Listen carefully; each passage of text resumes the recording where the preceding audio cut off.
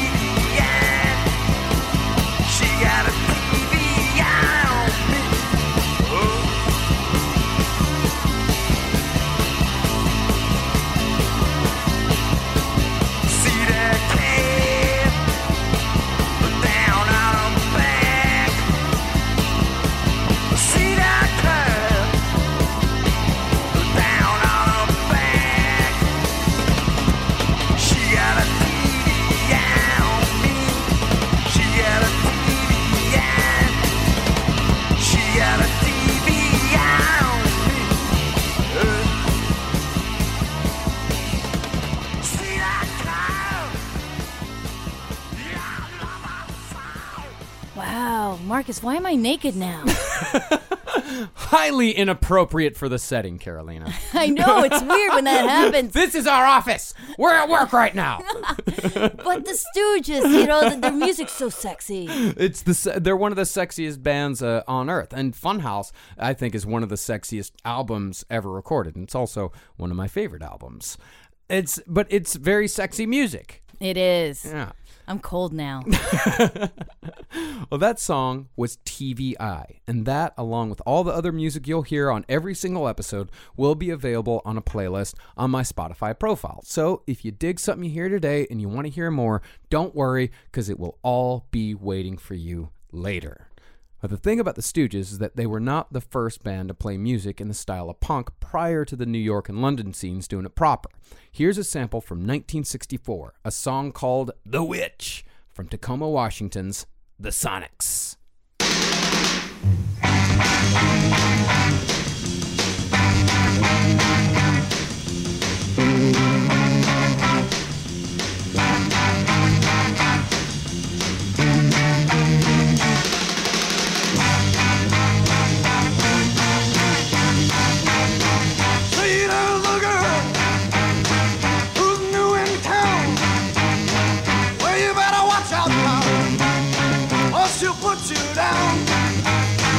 She's an evil chick. Say she's the witch. She got a long black hair in a big black car. I know what you're thinking, but you won't get far. She's gonna make you ill, 'cause she's the witch. Well, she wanders around late at night. Most of the people sleeping tight. If you hear a knocking on your door, you better sing it away. Wow, wow, baby, hello. Now you know the score. Oh, Marcus, they're good. They're fucking Marcus, amazing. they're good. And they're still good. I saw the Sonics, 2-3 years ago, me and Ed Larson, from here at the Last Podcast Network family, we went out to the Warsaw in Brooklyn and saw them a couple years ago, and they still sounded just like that. But they looked like plumbers and lawyers, but they sounded amazing. Wait, which one was the plumber? The singer. Oh, cool. Yeah. Yeah, they sounded so fun, and I think it was the saxophone player is now, the saxophone player, his grandson is the guitarist or something. The guitarist was in his 20s, early 20s. Yeah, you see that a lot with older bands. Not old bands, but older bands. Yeah. Like when we saw Patti Smith, her kids were the band. That's right. Oh, that Patti Smith show was so fucking good. Mm-hmm. Yeah, well, we'll see her again in the future. Yeah. Well, just 2 years after the Sonics released their first record, you also had a bunch of American GIs at the height of the Vietnam War stationed in Germany making weird-ass proto-punk under the name The Monks. This is Oh How to Do Now.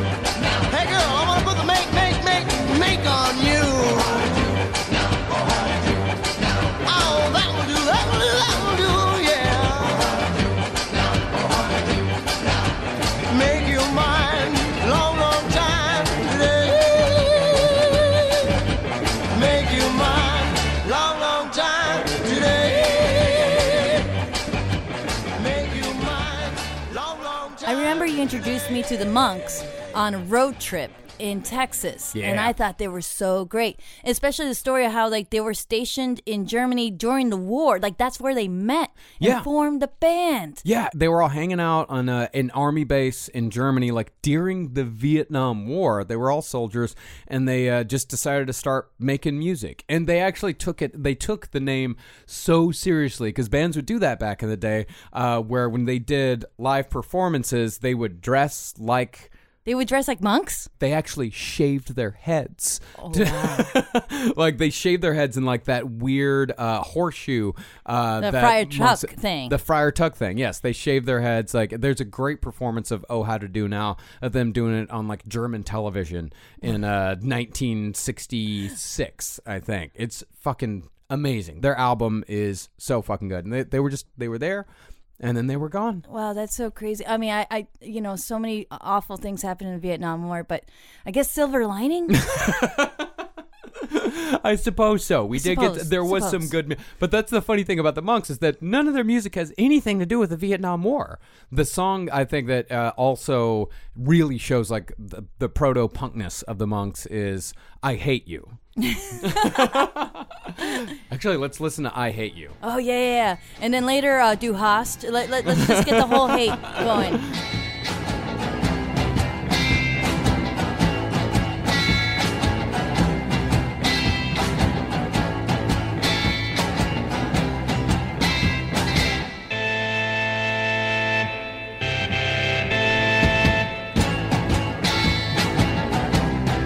Hey, well, I hate you with a passion, baby.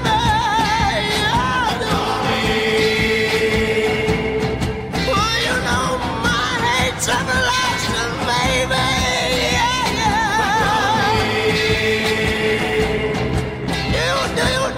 Do you know why I hate you, baby? How do you know? Well, it's because you make me hate you, baby.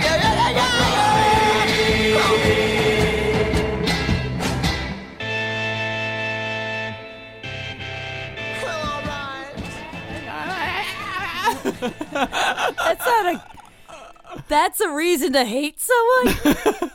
I hate you because you make me hate you. Oh. No, it's fucking amazing as those bands are. Not a lot of people heard those bands back in the 60s. I mean, you did have later on, like Kurt Cobain cited the Sonics as a big influence. Oh, yeah, and he also cited Iggy and the Stooges as well. Like, he called Raw Power his #1 favorite album of all time. I mean, that's, I think, one of the things that everyone's going to find out as we do this entire series, and as we do, like, Season 2 and Season 3. Like, we're going to keep coming back to the Stooges probably more than any other band when we talk about influences. But the thing is about bands like the Sonics and the Monks and all that, people have been playing hard and fast forever. It's just that not many people recorded playing hard and fast. I mean, the problem is that, you know, they didn't get recorded, and those that did get recorded weren't heard by a lot of people because nobody outside of a few small labels were willing to take the risk on recording hard and fast. Exactly. This is before the, do-it-yourself kind of what everyone's going on, what's going on with everybody right now in these days, especially in the last, 20, 30 years. Before then, it was just like a couple people who could decide who would have a music career. Yes, exactly. Like you had to have a money man. You had to have people pressing the records. You had to have people distributing the records. And then you had to get big first regionally. Then you had to get big nationally. Now these days, like me and you could work on a music project and have it out the door next week, and people could hear it instantly. But back then in the 60s, like there was a whole gigantic apparatus that you had to deal with. And now we have SoundCloud rappers. I mean, yeah. It worked out. Well, it worked out. And like back then, like it wasn't just male groups like the Sonics and the Monks doing this either. I mean, for an example of singing that could easily be considered punk, take a listen to this clip from a song called Egyptian Shumba by an obscure early 60s girl group called The Tammies. Shimmy, shimmy, shimmy, shy, miss it is. Shimmy, shimmy, shimmy, shy, I miss it is. Last night I dreamed I was on the Nile. Shimmy, shimmy, shimmy, shy, I miss it is. Dancing with you, Egyptian style. Shimmy, shimmy, shimmy, shy,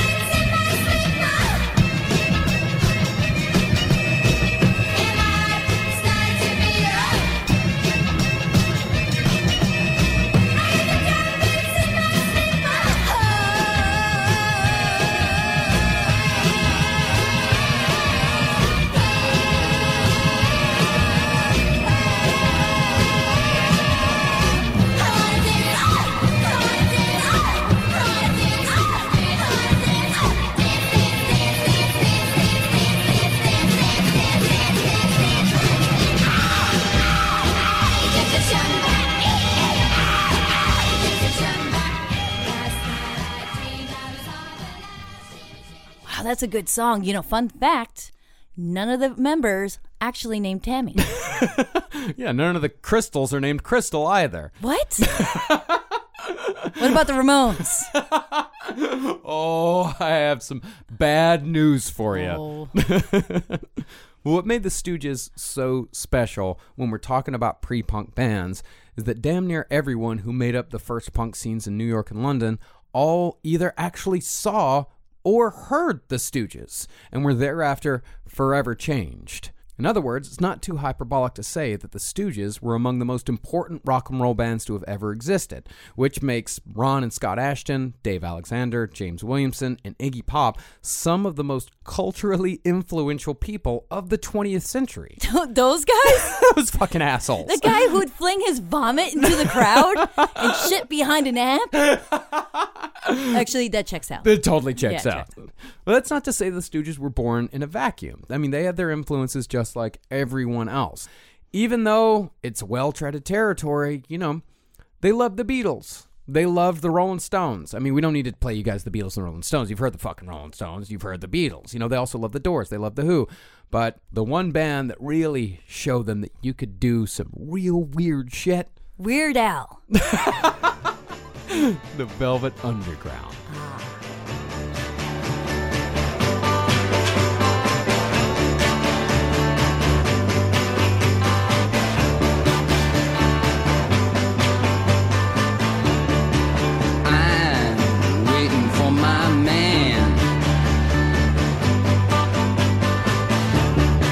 $26 in my hand,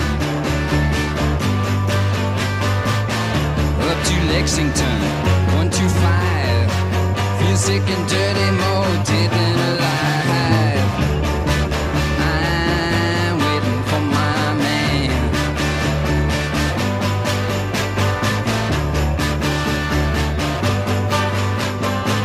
Hey, white boy, what you doing uptown?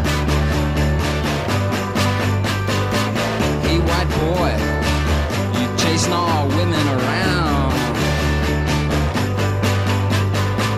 Oh, pardon me, sir, it's furthest from my mind. I'm just looking forward to a dear friend of mine. I'm waiting for my man.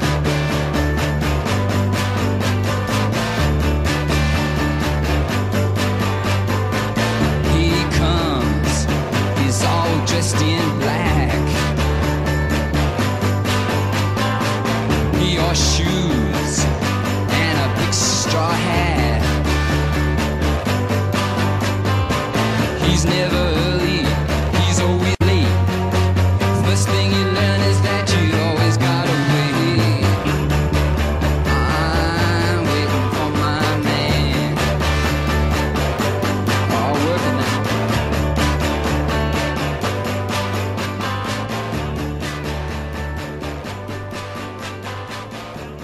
When Iggy and the Stooges first heard Velvet Underground, they were like, what is this pussy shit?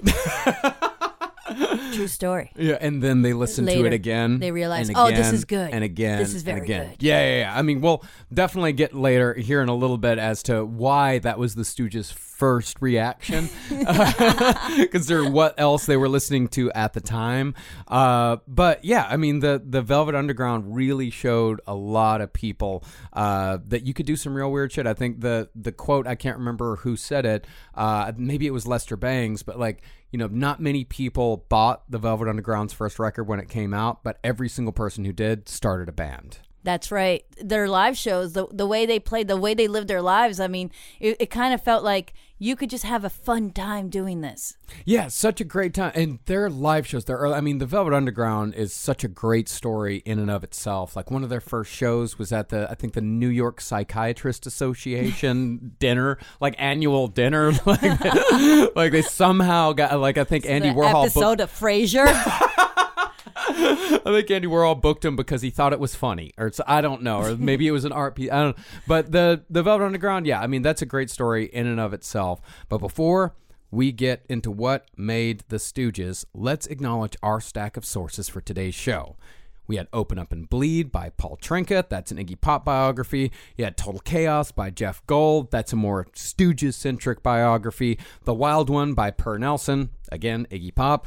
Please Kill Me by Legs McNeil and Gillian McCain. That's just the entire punk scene. That's personally my favorite book on music ever written. If you've never read Please Kill Me, holy fuck. Go read it. Read it. Go after you listen to this episode, go read. Start Please Kill Me. You will not regret it. And of course, our last source, which is also the most unreliable source, Iggy Pop's 1982 biography, I Need More. This is one he wrote with Anwar, who he knew from school, and she came to him to start this autobiography because he was like, he felt like it was time because he was 28. Or no, he was in his 30s at that point. And you could kind of tell with all the stories that she wrote down and everything that he's just kind of walking around in a hotel room, smoking a cigarette, just trying to come up with the details. It's very fuzzy. Very fuzzy. Well, it feels like one of those biographies like, I'm going to set the record straight right now. I'm going to let everybody know what the fuck Jim thinks about everything. Right. And then an hour later, it's like, should we just go out for food? Yeah, it wanders quite a bit, and it's got a ton of photos in it as well. And there's one photo in particular that is a full nude of Iggy, and the hog on Iggy Pop is definitely in major focus. Yes. And the used copy of the book that we got, there's a big old crease on the spine on the Iggy Pop cock picture page. So Someone spent a lot of time with that. we're going to call that well-loved. Okay. Yes. So, without further ado, let's tell the story of one of the messiest, dirtiest, druggiest, hardest, and at times grossest bands in history, the Stooges. All right.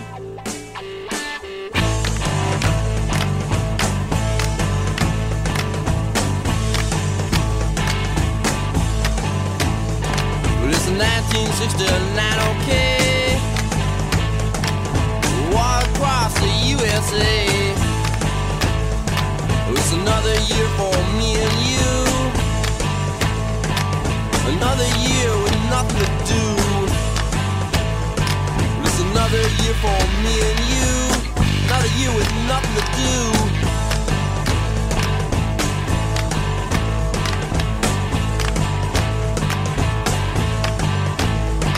Now last year I was 21. I didn't have a lot of fun. And now I'm gonna be 22.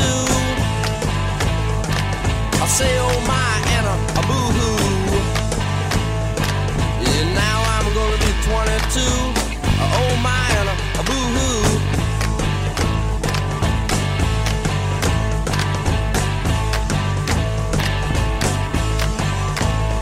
Well, it's 1969, okay. All across the USA. It's another year for me and you. Another year with nothing to do.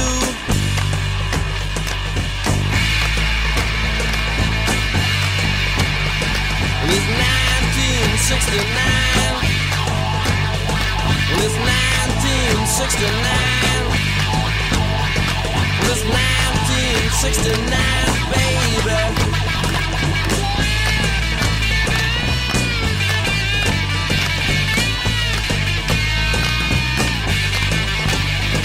It's 1969, baby.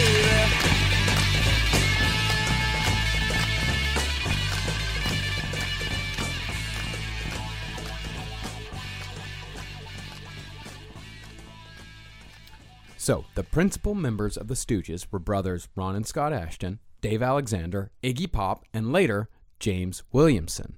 But if there's any name out of the five I just mentioned that sounds familiar to most people, it's Iggy Pop. So let's start with him. Iggy Pop was born James Osterberg Jr. on April 21st, 1947, and is still somehow alive and performing today with what I'll say is an impressive amount of energy for a man his age who spent a good 2 decades brutally abusing his mind and his body. Oh, he is indestructible. He looks good enough. He looked.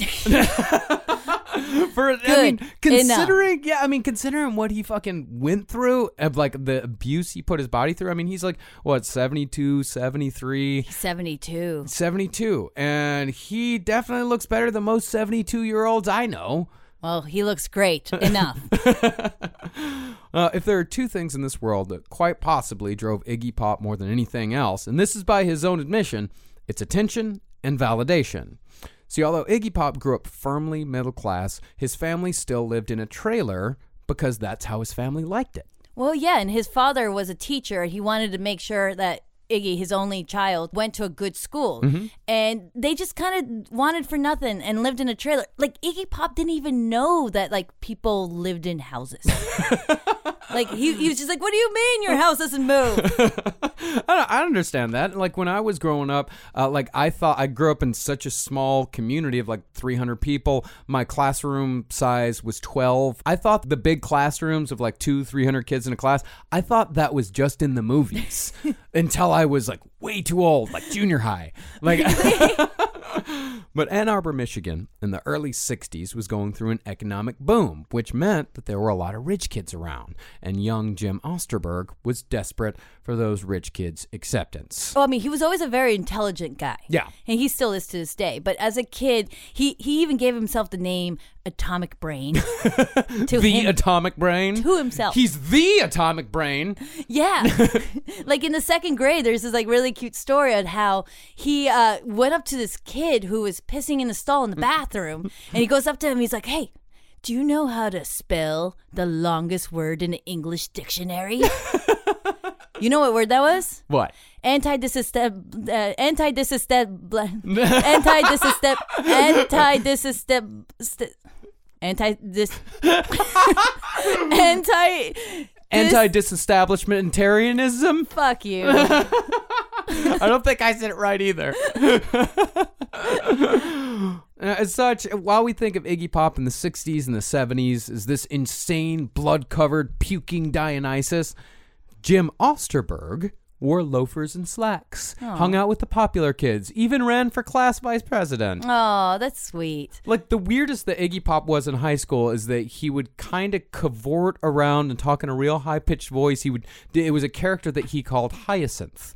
And when one of his high school friends later saw the Stooges live, like in the 70s, he was watching it with his arms folding, looked and goes, huh, that's fucking Hyacinth. Like it was the same act that he'd been working on since he was in fucking high school. And it was just something that he used to do to make the other kids laugh. That's it. Use your weirdness. Always. Yes.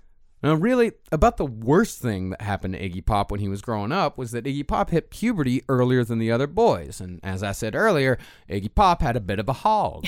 I don't know how else to say it. He had a hog. He had a big hog. And the boys in the locker room used to grab it and drag him around the room against his will. Or, hey, man, fucking stop it. Just let go. Things used to be so cute in the 50s. And now that's abuse. Now that's intense abuse, Yeah. yes. The real misfits in the Stooges were Ron and Scott Ashton. They moved to Ann Arbor with their mother in 1963 after their father died. I mean, these guys were the ones that had the truly rough life. Ron, in particular, only cared about three things. Rock and roll. Yeah. The Three Stooges. Cool. And Hitler. What? But why?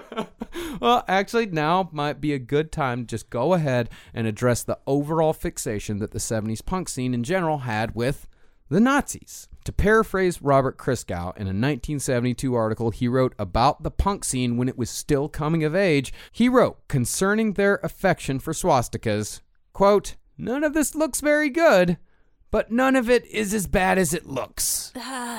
You know what? It makes sense. It makes sense. It makes sense. Let's explain it a little bit. Well, Mary Harron, who, wrote for Punk Magazine and also actually directed I Shot Andy Warhol movie. No shit. Yeah, that was her.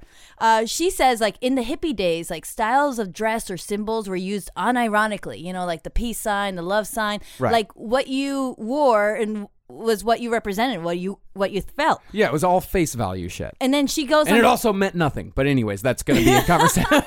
That's a conversation for later on in the show. and then she goes on to say, like, and suddenly a movement comes along with no transition. Nobody said anything, and they're using swastikas, and it's not about that. It's a costume and an assault. It's about gesture and shock tactic. You couldn't write an analysis of it. You just didn't know what the fuck was going on. It was all happening so fast. Yeah, I mean, back then, Nazi imagery was nothing more than another way to freak out the older generation. The punks took the worst thing in the world, which was Nazis. Actually, which is Nazis. We're just going to go ahead and say is still. I mean, no one's topped the Nazis yet. Oh, well, we shouldn't challenge them. But can you say it in the way I like it when you say it? Nazis. Oh, thank you. Well, the punks used that imagery to make people feel weird and uncomfortable. It wasn't about ideology at all. I mean, for fuck's sake, Joey Ramone's real name was Jeff Hyman. He was Jewish, Like, there were a ton of people in the punk scene that were Jewish. Lou Reed, Jewish. I mean, like a ton of these guys. Doing a Hanukkah song? But, I mean, really, to draw a parallel to today's world, it's kind of like what 4chan was for some people way in the beginning, way back when 4chan first started. It's like you say fucked up shit to get a reaction. You don't actually believe any of it. But unfortunately, as both bands like the Dead Kennedys, as well as many people on 4chan eventually found out, the ironic fun tends to stop when the actual Nazis show up thinking they've found like minds. They ruined all the fun. Not that just little particular part of fun. All of it's ruined. There were a lot of people having fun in Weimar, Germany. And then the Nazis showed up. But back to the Stooges. See, while the Ashtons were still teenagers frowning their way around Ann Arbor, Iggy, a.k.a. Jim, was beginning his career in music, although he didn't start off as a singer. Iggy Pop, like Joey Ramone, started off as a drummer. And Max Weinberg. Of course, well, Max Weinberg stayed as a drummer. Max Weinberg was always a drummer. I don't know. I just wanted to say something. He defined his career by being a drummer. That's cool, right? Well, Pop's first high school band was the Megaton 2, comprised of Iggy and his friend Jim McLaughlin. And it was through his buddy Jim that Iggy started hearing artists like Ray Charles and Chuck Berry.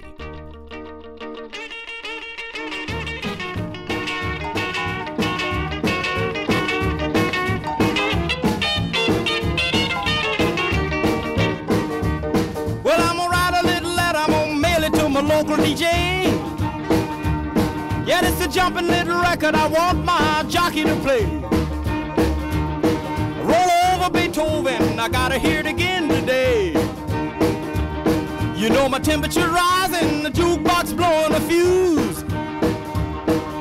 My heart beating rhythm and my soul keep a singing the blues. I roll over Beethoven, tell Tchaikovsky the news. I got the rockin' pneumonia, I need a shot of rhythm and blues. Well, another important artist during this time was Duane Eddy. Duane Eddy... Yeah, I was about to say, who's Duane Eddy? Duane, I mean, he's not. His big song is Rebel Rouser. Like, bow, down, down, down, bow, down. Remember in Forrest Gump when Forrest Gump's running and he's in high school and there's all those rednecks in the truck chasing him around and there's that song playing. Like, that's Rebel Rouser. And that was Duane Eddy's big hit. That's what Duane Eddy was known for. Duane Eddy was known for the twang. And, of course, he managed to work twang into every fucking album that he had. First one, Have Twangy Guitar Will Travel. And then that was followed by the quote-unquote twangs, the quote-unquote thang. Then there was the roaring twangies. My favorite, $1 million worth of twang. And finally, the biggest twang of all. I think there's a missed opportunity here. For what? Twang Gang. I kind of want to see if I'm going to just type in Duane Eddy Twang Gang. Yes. Yeah.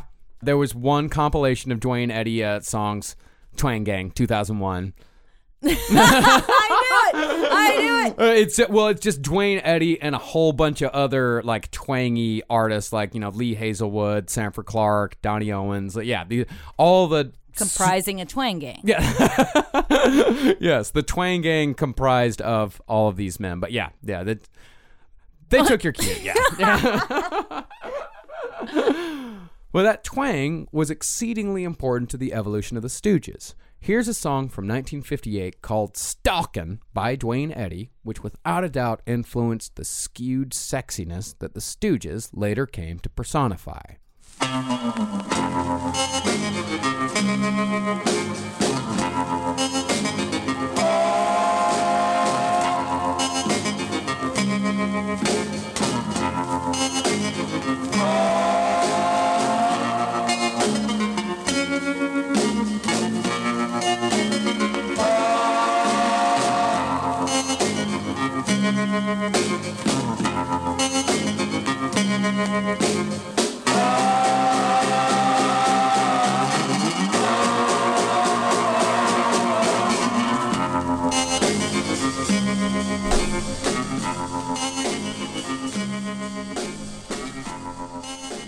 Old man walks into a bar, lights a cigarette, and asks for Dwayne Eddy?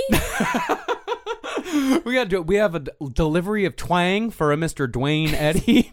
And Quentin Tarantino goes, cut! That's not the line! Well, Iggy Pop, he was no misunderstood genius growing up. I mean, his parents chose to live in a trailer, 2-bedroom trailer, and they actually gave up their master bedroom so Iggy would have a dedicated spot to play drums whenever he wanted. And that's a thing that we're going to learn throughout this whole series of the Stooges, is the fact that Mr. and Mrs. Osterberg are the best people that have ever existed in the world. I don't know if I would call them the best people. I would definitely call them the most patient people in the world. They are so patient. Well, Iggy found that with the Megaton 2, he finally got the approval of the jocks and the rich kids that he so desperately wanted. And as it usually goes with positive reinforcement, Iggy Pop ran with it. Eventually, the Megaton 2 evolved into a band called the Iguanas, named after what Iggy Pop considered to be, quote, in his words, the coolest animal. Oh, don't tell his bird that. Don't tell Biggie. Don't tell Biggie Pop. Go on Instagram. You'll know what we mean. We're going to be talking about Biggie Pop a lot in this series. Yeah. Once the Iguanas were good enough, they, like a lot of bands at the time, started playing frat parties and high school dances. Now, by the time the two of us, me and Carolina, by the time we got to college, frat parties were absolute nightmares of bad music and shitty dudes. Nobody wanted to go to a fucking frat party. I mean, that's why we did college radio parties, or at least back at my place. Over on 14th and U, if anyone got drunk in Lubbock, Texas between 2002 and 2004... probably got drunk at my place once. Oh, I don't know. Well, the only time we ever had fun at a frat party is that it was just like me and my friends. You know, you pay the $5, Yeah. unless you're upperclassmen, you pay $5 to get in, and then you go down in the basement right next to the keg, and you just hang out just with your friends. Yeah. Well, see, we used to have, like, our band used to play. Oh. Hugs a Bunch Freeloader. Oh, yeah. What was the name of that? Hugs a Bunch Freeloader. We played one show, and then another show, or another party, me and a few friends started a band called Judo for Menudo. That's a better name. It's a much better name, yeah. And that was the only performance where I've ever been the lead singer. Oh, Yeah. really? Yeah. Oh, no, we had a few. So we had Mountains of Coke, Baby, I Love You. That was probably the best one, where it was just Mountains of Coke, Mountains of Coke, Mountains of Coke, oh, I love you. And then it just kind of goes like that for about 2 minutes. But it was super fun. Oh, yeah, I'm sure. But back then, like all throughout the 60s, you could see absolutely fantastic musicians playing frat parties. Like that shit from Animal House, like Otis Day and the Knights. Oh, yeah. That happened all the time. I actually saw them play once. Otis Day and the Knights? Yeah, I mean, he had to change his name to Otis Day when Animal House got big. Ah. And they still tour. I mean, he's an older man, but there was like they do a lot of toga party theme shows and stuff like that. Oh, yeah, I went, it was like 4 or 5 years ago. Oh, 7, 8 years ago. The fuck, what year is this? Well, how was it? It was awesome. It was so cool. And everyone was in a toga except me, because I didn't know I was going to be there. Well, for just a small example of what you could hear at a frat party, here's a rare, if rough, recording of Bo Diddley at a fucking frat party at Cornell in Ithaca in 1959.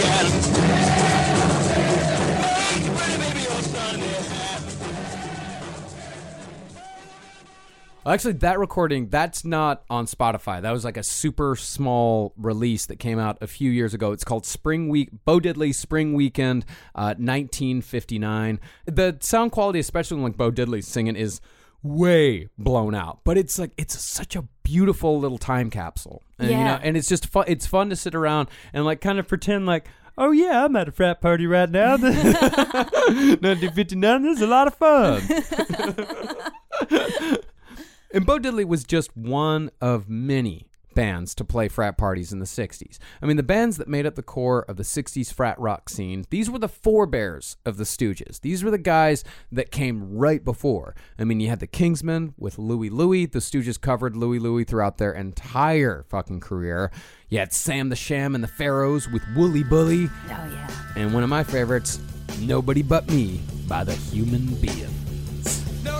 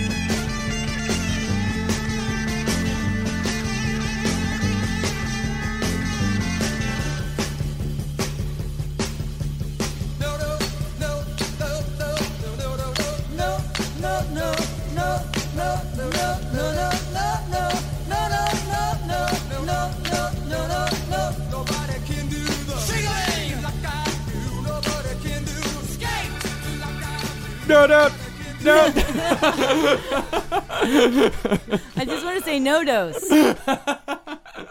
No, that's one of the last podcast backstage songs that we will sing. We're just like, we'll start going, no.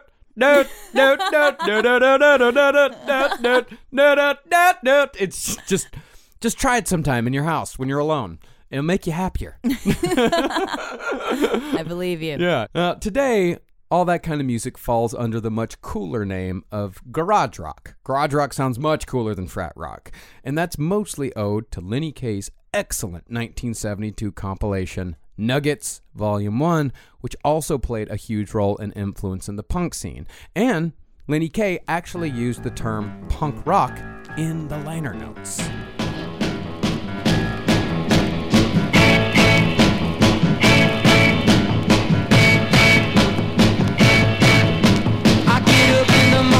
The covers from my bed, the sunlight in my eyes playing tricks with my head. I work like a dog on the job every day, trying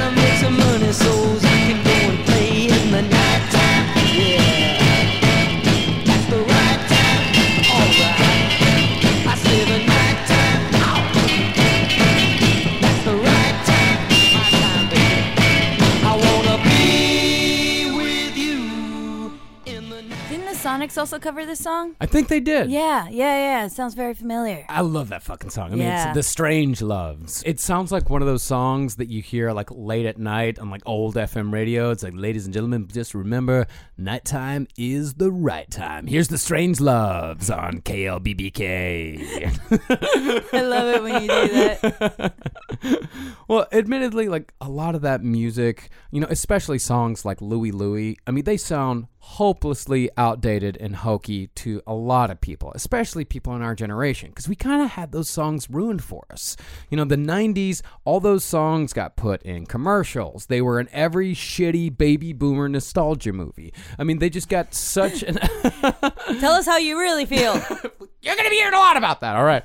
But they were all kind of ruined. They just seemed like that's mom and dad's music. But now, as I've been, you know, in my mid-30s, I've been revisiting a lot of that stuff, and you can really hear that music really was powerful. Like, it was original for the time. You know, it's fucking great stuff. So, like, listening to all that stuff with new ears, and especially, like, kind of working on this series, listen to it with new ears and listening to it in the context of the Stooges, like, you can see really how important this shit was. Oh, absolutely. Especially people of who are much older from that time. Like, I mean, think about like coming from like waltzes. Yeah. And then they start playing Louie Louie. And you're like, oh, I can finally shake my thing. Yeah, because that's the thing, is that back then, frat rock and garage rock, along with bands like The Who, I mean, they were speaking to people in ways that were just more aggressive and honestly sexier than what like the Rolling Stones and the Beatles were doing, as influential as they were and as sexy as the Rolling Stones could be.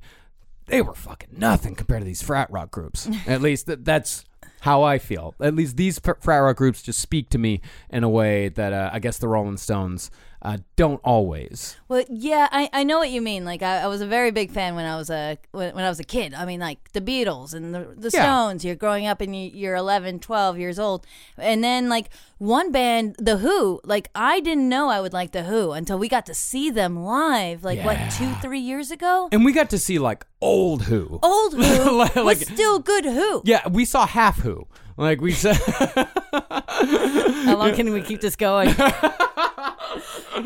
But if you go on YouTube and you watch the Who from back in the day in the 60s and everything, like they were so badass. Like, were fucking amazing. Yes. I mean, it's not a stretch to say that the Stooges would not have existed without The Who.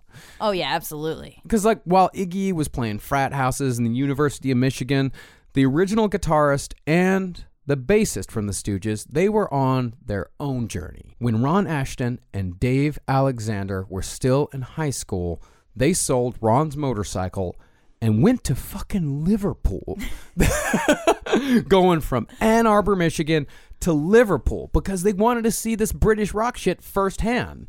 And naturally, they ended up at the Cavern Club because by the mid-60s, the Cavern Club had already gained a worldwide reputation as the club where the Beatles first made their mark, because the Beatles played the Cavern Club 292 times between 1961 and 1963. But it wasn't the Beatles that Ron and Dave saw that night. They were there to see The Who.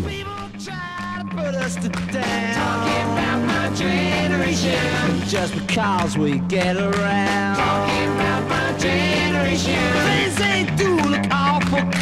Talking about my generation. I hope I die before I get old. Talking about my generation. This is my generation, baby. Why don't you all And then Austin Powers waltzes in, and there's a close-up of his glasses and his teeth. Because that's all I can think of right now. I understand, and that's the thing, is that like songs like My Generation, like they've been used in so many movies and so many commercials. My Generation's been used in so many commercials that there is an article online from Ad Age magazine about how many commercials My Generation has been in, and how many commercials, Behind Blue Eyes and Baba O'Reilly, like how many commercials The Who's music has been used in. So these songs just, I don't know, like it's they hard. sold so much life insurance. And, it's hard to grasp the true impact of this music. And another reason why it's hard to grasp The Who's true impact is because The Who doesn't necessarily translate, because The Who's real contribution didn't fully translate to recordings, because the true brilliance of The Who was in their live performances. That's right. Like I said before, go on YouTube, watch them. Like, they're playing like crazy, all wearing coats that they borrowed from someone's mom. Like, they actually like destroying all their instruments. Yeah. And then for some reason, there's like smoke coming out. And then they just stand there and they stare at what they've done. And then they walk away. It's so cool. It's so fucking cool. Because I didn't really get into The Who and didn't really see any of this shit until I moved up here to New York City. I was over at my buddy Ivan's place. We had been out drinking all night long. I'd stayed over on his couch, like woke up in the morning. He's like, we got to watch something. Kids Are All Right. And so he puts on The Kids Are All Right. And I'm just sitting there watching it. And, as a drummer myself, just like watch it, just be like, holy shit. Wow. This is so fucking good. I mean, and concerning their live performances, although bassist John Entwistle, he's pretty much a statue on stage. And Roger Daltrey, lead singer, it's like a calculated cool boredom, but it's also a very captivating cool boredom. The live power of The Who really came from Keith Moon and Pete Townsend. Watching Keith Moon play drums for the first time is a fucking revelation. Watching Keith Moon play drums, it's like someone threw a couple of drumsticks into a hurricane and they just miraculously start playing these fucking wildly complicating drum fills while making it look like the easiest fucking thing in the world. It's like you watch Keith Moon play and you're like, oh yeah, fucking anybody can play drums. Anybody can do that. Because he looks like he was born to do it. He looks like he was a creature that was genetically engineered to play drums. If it looks easy, that means they're a genius. Exactly.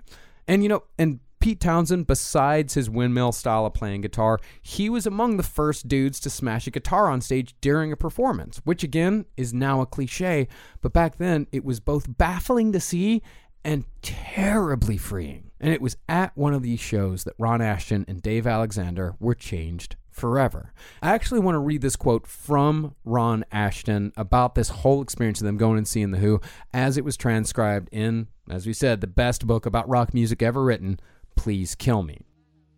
It was my first experience of total pandemonium. It was just a dog pile of people just trying to grab pieces of Townsend's guitar, and people were scrambling to dive up on stage and he'd swing the guitar at their heads. The audience weren't cheering. It was more like animal noises, howling. The whole room turned real primitive, like a pack of starving animals that hadn't eaten in a week and somebody throws out a piece of meat. I was afraid. For me, it wasn't fun, but it was mesmerizing. It was like the plane's burning, the ship's sinking, so let's crush each other. Never had I seen people driven so nuts that music could drive people to such dangerous extremes. That's when I realized this is definitely what I want to do. Cool. Nissan. The new Altima. Experience more. Actually, I did read somewhere that Ron and Dave actually did meet The Who. They actually made it? Yes, and the Rolling Stones. Oh, God. Okay, this is a story that was told by Ron Asheton to Gary Henderson. He's also known as the Colonel Galaxy, or simply the Colonel. The Colonel Galaxy, or just Colonel Galaxy? You can call him Colonel Galaxy or the Colonel. All right. I want to be called Colonel Galaxy. Well, check out Dark Carnival. And so this was a time where Ron and Dave found themselves sitting with Roger Daltrey, Pete Townsend, and Mick Jagger at a bar. God. And they were all sitting there together because they were like, hey, we're Americans. We're cool. We're kind of in a band, sort of. Yeah. And they sat down and they listened intently to Roger Daltrey talking about their lousy set and how the sound just sucked. And meanwhile, Mick kept moving up his chair and landing like the leg on Ron's foot. Like, get the fuck out of here. Yeah, it wasn't until the third time when Ron realized that it wasn't an accident. Oh, no. Mick Jagger doesn't like me. And the guys, Mick Jagger and all them, they were being dicks to the poor young Ron and Dave. Even laughing at them when they, ordered Red Stripe while everyone else was drinking Guinness. Oh, yeah, okay. But still, Dave was intrigued by Bill Wyman, the bassist for the Rolling Stones. Mm-hmm. And after a short conversation, he started thinking, bass, huh? That sounds cool. Yeah, bass would be pretty good. Because this is around the time when, right before the band formed, the Stooges forms, like they're all slowly getting together and starting to evolve in their own and getting into their own instruments. Yeah, where they're trying. Everyone's starting to evolve. And it's like Iggy Pop's starting to evolve into a singer. You know, Exactly. Dave Alexander is gonna go towards bass. Yeah, it's like they're just all slowly growing these little things that made these guys who the fuck they became. And when Ron and Dave got back to Ann Arbor, they got kicked out of high school for having long hair. Or so they say. I mean, I know back then, like, you know, people would get turned away from diners and shit for having long hair. They'd get refused service, but you don't get kicked out of high school just for having long hair. Dave was drunk all the time. Yes, he was. Since the age of like 10. Yes. Yeah. And Scott picked a fight with somebody on the first day of school, and then they get kicked out, and everyone's like, I don't know. Long hair, man. Yeah, it must have been the long hair. I heard someone say that they got kicked out of school because Ron actually had a bet to see how fast he could get kicked out of school permanently the first day of his senior year. But it was after these dudes were kicked out of school that they started hanging out at Discount Records. And who should have a job at Discount Records but Iggy Pop? And just because Iggy didn't go to England didn't mean he wasn't putting in the time. I mean, surprisingly, out of all the Stooges, Iggy Pop was by far the most professional. Although that probably says a lot more about the rest of the Stooges than it does about Iggy Pop's professionalism. Now, although Iggy was primarily the drummer in the Iguanas, he did occasionally sing. And what we got here, it's available on YouTube, is the only track from the Iguanas, both written and sung by Iggy, back when he was just plain old Jim Osterberg. In other words, this is the first recorded Iggy song, although it was never officially released. It's called Again and Again.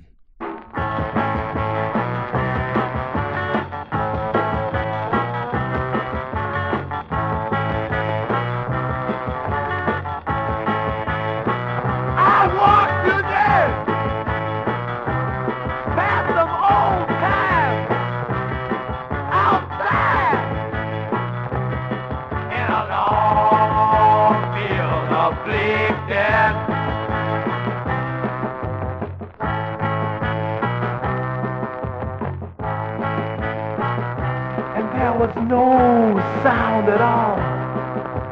And I moved fast to look around, and I saw plants beside me and one another.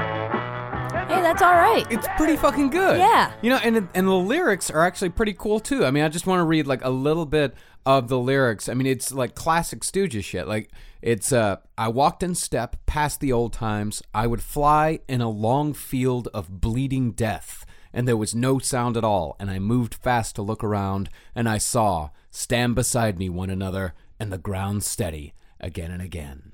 Wow, that's actually very good. All I heard was dun, dun, dun, dun, dun. Yeah, I mean, it's again and again. It's that one thing again and again and again and again. But yeah, the lyrics are fucking great. I mean, and he wrote that. He was a teenager when he wrote that. It's super fucking cool. But as primitive as Again and Again was, Iggy was still gathering his influences. When Bob Dylan came to Detroit in 1965, Iggy Pop was there, and this was just after Dylan went electric. See, Bob Dylan going electric was an enormous deal at the time, because before this, Bob Dylan was worshipped in the folk scene, and the folkies were traditionalists who tended to turn their nose up at anything as banal and pedestrian as rock and roll. Oh, no. There's a war going on. Yeah, that's fucking Vietnam. And these hippies are pissed off about Bob Dylan picking up a different kind of guitar. Oh, it's so good that we have not turned to that kind of pettiness now. It's so good that we finally moved past fighting over tiny little things in entertainment and art and have moved on to truly important issues. Exactly. We're this close to Starfleet. I can feel it. Around 1965, Dylan recruited a bunch of musicians, later known as The Band. Fucking love The Band. Band, so good. Go listen to music from the Big Pink. It's fucking great. But when Dylan brought the band in, he switched things up. See, before, he sounded like this. Come gather round, people, wherever you roam, and admit that the waters around you have grown, and accept it that soon you'll be drenched to the bone. If your time to you is worth saving, then you better start swimming or you'll sink like a stone, or the times they are a-changing. I like that song. I love that song Yeah. so much. Oh, yeah. I mean, and that's the thing. I still love folk Dylan. Like, there's so many fucking great albums during the folk Dylan years. But after the addition of electric instruments and a full band, Dylan sounded more like this.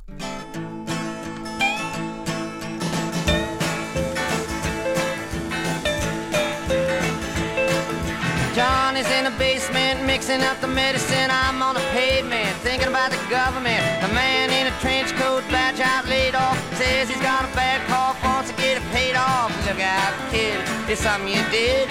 God knows when, but you're doing it again. You better duck down the alleyway looking for a new friend. A man in a coonskin cap and a pig pen wants $11 bills. You only got 10.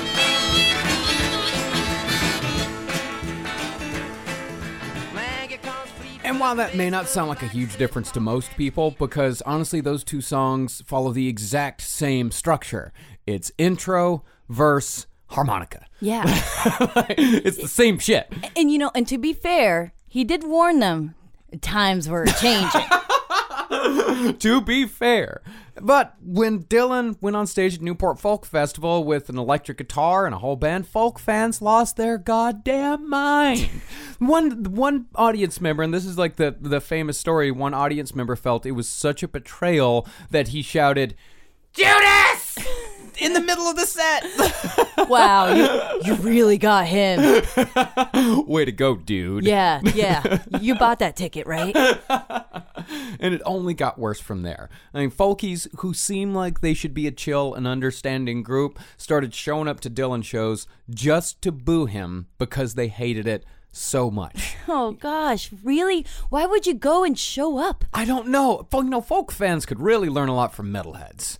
What? They're the nicest fucking people on earth. Metalheads are the nicest fans. You go to any metal show, everyone there is super, super nice. Oh, you're right. Remember when we went to go see Mayhem? Yeah, everyone was like, excuse me, sorry, pardon. But everyone was still having a fucking great time, you know? Like, no, you were here first. But Dylan, at least on stage, looked like he couldn't give less of a fuck as all these folkies and hippies were booing him and yelling Judas and all this shit. And it was this I don't give a shit, I'll do whatever I want attitude that inspired Iggy Pop to later do whatever the fuck he wanted to do on stage. Oh, yeah. No, he was a huge Bob Dylan fan. He'd listen to Bring It All Back Home every day. You know, that's the album where Dylan went half electric on that. And he said he listened to it like for hours, like 100 times. Yeah, and that's a fantastic fucking album. That's the album to listen to. But Iggy had one more musical stop to go before he founded the Stooges. See, there was another band in Ann Arbor at the time that was far beyond the Iguanas when it came to musical talent and success. They were known as the Prime Movers. That's a great name. It's a pretty good name. I don't know. I think it sounds very generic. What? But it's philosophical. You know, it's like an Aristotle thing. Oh, I know. Have I talked about this? With your philosophy degree, yes. You may have. We may have had a conversation or two about prime movers. I need to use it somehow. Well, since Ann Arbor was a small town, the prime movers knew the Iguanas, and it was that band that started referring to Jim Osterberg as Iguana, which was eventually shortened to Iggy. That makes sense. That was the easiest explanation ever. All of these, every single time we talk about like the names or the weird shit that goes on and these people throughout this series, it's all going to be, it sounded cool. The answer is always going to be, because it sounded cool, man. No dogs in space. It sounded cool. Sounds really cool. So, in November of 1965, the original drummer left the Prime Movers, and Iggy Osterberg left the Iguanas to work as the Prime Movers' drumming replacement. Not too long after that, another guy came into contact with the Prime Movers, Ron Ashton. Now, Ron just played bass for a few gigs and was eventually demoted to roadie because he wasn't quite good enough yet. Or at least he couldn't play that style of music because it was just blues. But yeah, but Ron knew he wasn't very good. He even said so himself. Like, he said, like, that's when I finally started learning how to play because everyone was so much better than me. Yeah. Ron is a great musician as he is. He just wasn't a bluesy guy. No, he wasn't a bluesy guy. And that's the thing, you know, speaking as a musician, like there's when you start playing with people that are so much better than you, you either give up or you say, I'm never going to be embarrassed like that ever again. Because it is highly embarrassing to sit down with a bunch of musicians that are so much better than you are because they're trying to be polite and they all keep looking at you like, yeah, boy, we'd be having a great time here if it wasn't for you. Like, we'd be sounding real good if it wasn't for you right now. And you're just like, I'm sorry, I'm playing as fast as I can. Is there like a seed of memory that just sprouted right now from Marcus's brain? I'd say about 6 seeds. I'd say it's a bit of a garden. Now, after a few months of playing gigs with the Prime Movers, Iggy Pop dropped out of college to pursue music full time. Now, the Prime Movers were one of those bands in the mid-'60s like the Blues Project and the Paul Butterfield Blues Band who pretty much just listened to a lot of blues and copy the style because they liked the music. But what Iggy Pop was mostly absorbing from those musicians were the actual blues artists that they listened to, like Muddy Waters, Howlin' Wolf, and John Lee Hooker.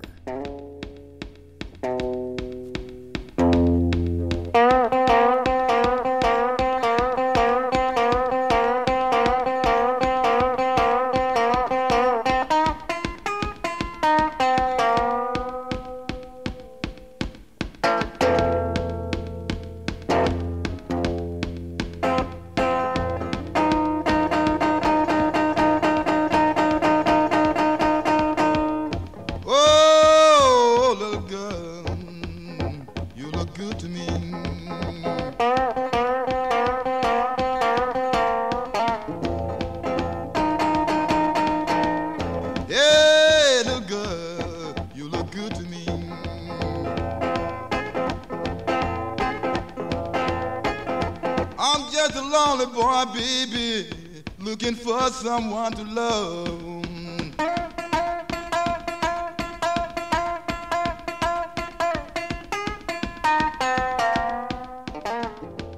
Ooh, love John Lee Hooker. I can just feel the talent from over here. No, blues was one of the first styles of music that I got into. My dad is a huge blues fan. Really? Yeah. So I grew up listening to all those guys. Grew up listening to Muddy Waters, John Lee Hooker. Right. Dad was a big Stevie Ray Vaughan fan. Naturally, I mean, Texas gonna be a big Stevie Ray Vaughan fan. But yeah, I absolutely love John Lee Hooker. Iggy Pop was huge in all these blues guys, and all of these dudes in like the Ann Arbor scene were all huge into the blues. And I'm not saying that these guys in these blues revival bands weren't talented. I mean, hell, Paul Butterfield mentored with Muddy Waters. Muddy Waters respected him. And also Paul Butterfield, he played with Bob Dylan. Yeah. Dylan saw Paul Butterfield perform at a blues festival, and he's just like, hey, you guys are all right. Come and play with me tomorrow. Not realizing that Bob Dylan was playing his Symphony of Booze tour. So it didn't really go so great for them. But it's still really cool to play with Bob Dylan, though. It's super cool. Man, it's so funny how many different collaborations came from those blues festivals. Like, speaking of Stevie Ray Vaughan, that's how David Bowie found Stevie Ray Vaughan. Stevie Ray Vaughan played, I think it was the Montreux Jazz Festival. David Bowie saw Stevie Ray Vaughan. He said, I want to work with that guy on my next album. And so Stevie Ray Vaughan played guitar on Let's Dance, Cat People, and not Modern Love. One more huge hit off of the album Let's Dance that I can't quite remember right now. But cool, yeah, all kinds of shit used to come from those blues festivals. But, you know, while some of these guys found new ways to approach the genre, like other bands like the Prime Movers, they were just kind of recycling what had come before. There wasn't anything super new about it. Oh, well, you know what? Back then in Ann Arbor, like what Wayne Kramer from the MC5, he said, like, if you're a white suburban kid from Detroit, blues bands were pretty exotic. Because it wouldn't come to them so often. And the Prime Movers was so popular because they were so different to everyone else. Everyone else tried choreography and had steps and did instruments like the bands of that era. But these guys were playing blues. Yeah, they're playing blues. Blues was not such a popular music genre as it is now. Like now, like everybody knows the blues, like because blues just kind of made its way into everything. I mean, thank the Blues Brothers. I guess that's what brought it, kind of brought blues to the mainstream. But yeah, back then, like, you know, blues was, exotic is the right word for it. You know, it was as exotic as world music because it just was not something that was in anybody's purview at all when it came to white suburban kids from Detroit. Especially when Elizabeth Shue had to learn the blues in the one quintessential scene of Adventures in Babysitting. I would argue that scene killed the blues. Like, that's when the blues ended. Really? It's when it started for me. I would say that's probably when it's like, okay, that's over. Back it up, everyone. She had to sing the blues so she could leave. Well, let's hear an example from the Prime Movers, which was actually uploaded to YouTube by the former band leader. And this song features Iggy Pop on the drums.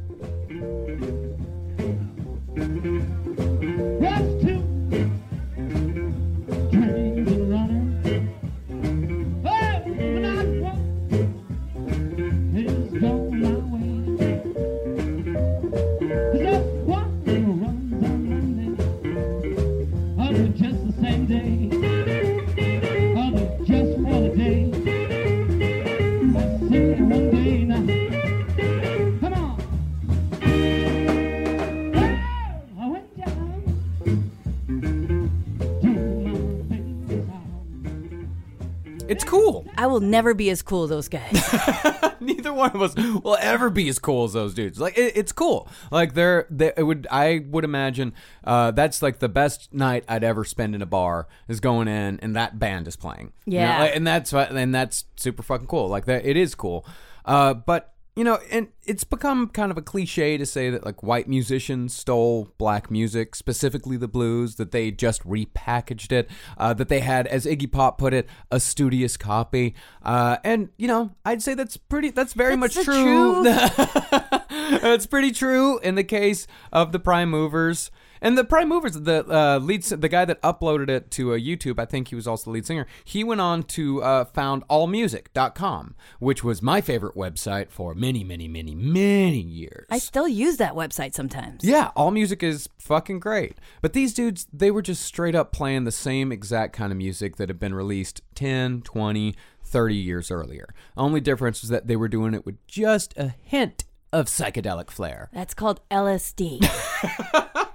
Yeah, but that's what they were doing. That they were dropping acid and playing the blues, you know, and that gave it a little bit of a twinge. It gave it a little bit of a switch, but for the most part, just kind of copying the style of all the guys that came before. And Iggy Pop was smart enough to notice this.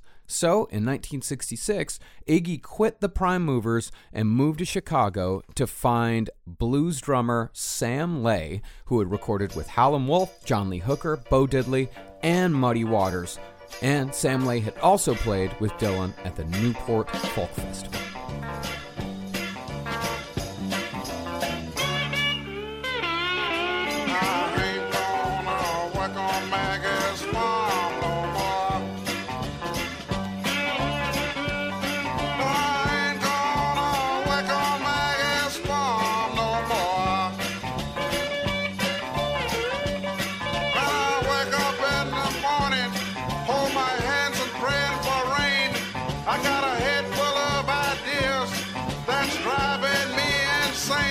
It's all shame the way she makes me scrub the floor. I ain't gonna work on Maggie's farm no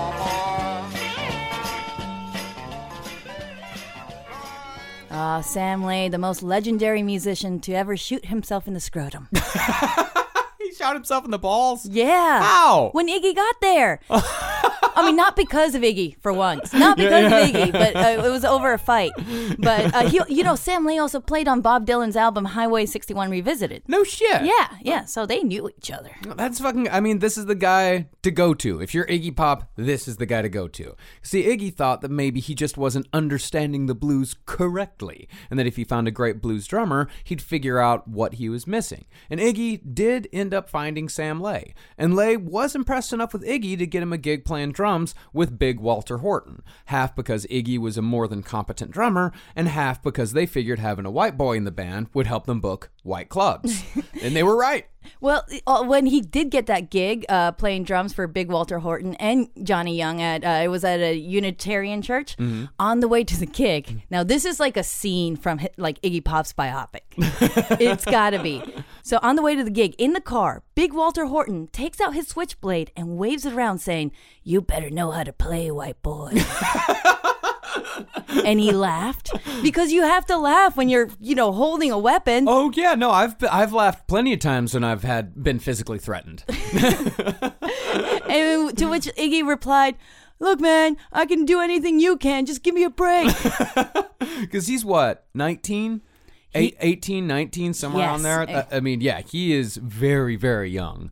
As far as where Iggy lived during his time in Chicago, he found residence with a record store owner and local blues guru named Bob Coaster. And this is pretty much where the Iggy Pop we know began to fully emerge. So Bob Coaster, he was the founder and owner of Delmark Records, which is like the oldest jazz and blues indie label in the U.S. It was they released dozens of records in like the 60s and 70s. And, right. Bob Coaster lived a good life. He was very well respected. And he also owned the jazz record Mart Store, which was a place where employees and fans could crash, and Iggy did as well for a little while. So Bob Coaster gave him a place to stay, and Iggy decided to invite his friends over. Yes, Bob's like, "Hey, can I just invite like 2, 3, 4 friends?" And Bob Coaster's like, "Sure. Why not? You seem like a nice young man. What's the worst that could happen?" Oh, you're just another young boy that wants to learn how to play the blues. Of course, Mr. Pop, bring all of your chums and schoolboys over. This sounds like a wonderful time. So he brings Vivian Shevitz, who worked at the record store with Iggy before, and Scott Richardson, and Ron and Scott Ashton. So they were all staying at Coaster's place together, and they drove Bob insane. Yeah. And kept goading him just for the fun of it. Scott Richardson described it as the Droogs from A Clockwork Orange. Yeah, I remember the thing is that Bob Coaster was gay, and so they would wrestle with each other naked in his presence, and Iggy would tuck his dick in between his legs and go, "I'm a girl! I'm a girl!" Just absolutely awful. And then the last straw finally came when Bob Coaster was asking for a glass of water. He was very tired. He was a little sick. He asked, like, "Could you please bring me a glass of water? Somebody please bring me a glass of water." And Iggy brought him a glass full of piss. He almost drank it, but he just like threw it at Iggy Pop and then kicked everyone out into the street. "You ruffians must get out. Please leave my presence in post haste." But the thing is that it seems like even though Iggy's times with Coaster were more shenanigan-based than anything, Iggy, I mean, he came to a very important and profound realization during this time in Chicago after smoking a joint on an unnamed bridge somewhere in the city. Yeah, well, actually, he hung out by the dock near the sewage treatment plant across the Marina Towers, looking over the Chicago River. And then, you know what? He lit up a joint, one of the first times he ever smoked pot, and he just looked over the river and thought, structure, lyrics, simplicity. And that's where he got his philosophical mind together. Yeah, I mean, supposedly, according to Pop, this was the first time he'd really had any experience with drugs. But, as it happens with a lot of us around that age, that experience knocked something loose in Iggy's brain. He realized that he wasn't understanding the blues because he couldn't understand the blues as it was being played because Iggy Pop wasn't black. He never would be black, and we'd never understand what it was like to be black. I mean, Iggy Pop was a suburban white kid. His experiences were not only different, they were incompatible with the type of music he was trying to play at the time. But he also realized that his experiences still mattered. Just because he was white didn't mean he didn't experience pain and suffering, because everybody experiences pain and suffering, but he still wanted to express those feelings through music. So Pop figured that what he had to do was play his own simple version of the blues so he could translate his experiences and suffering in the same way that blues musicians used their style of music to convey theirs. Simple. Punk. That's exactly what it is.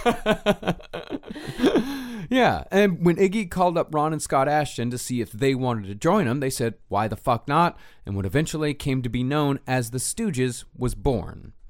The last person to be added to the group was Dave Alexander, who'd gone to Liverpool with Ron.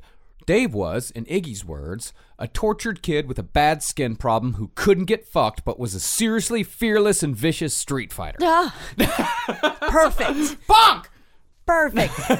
They all knew each other growing up. Kathy Ashton, the Ashton sister, she saw him walking down the road one day and was like, that guy has long hair. Hey, long hair guy, come on over. And thus a friendship was born. I mean, that's how it usually goes. I know that's how it's gone for me in the past. Like, hey, cool t-shirt. Let's hang out. Yeah. Hey, like, that's how these things go. They're all flags, especially when you're a kid. It's like putting up a flag of like, hey, I like this thing. If you like this thing too, please talk to me. Yeah. I became friends with this girl in college, Stacy, because she was wearing a Monster Magnet shirt. Yeah, there you go. I mean, we've all got those little things that you like reach out and you're like, hey, that's pretty cool. Let's hang out.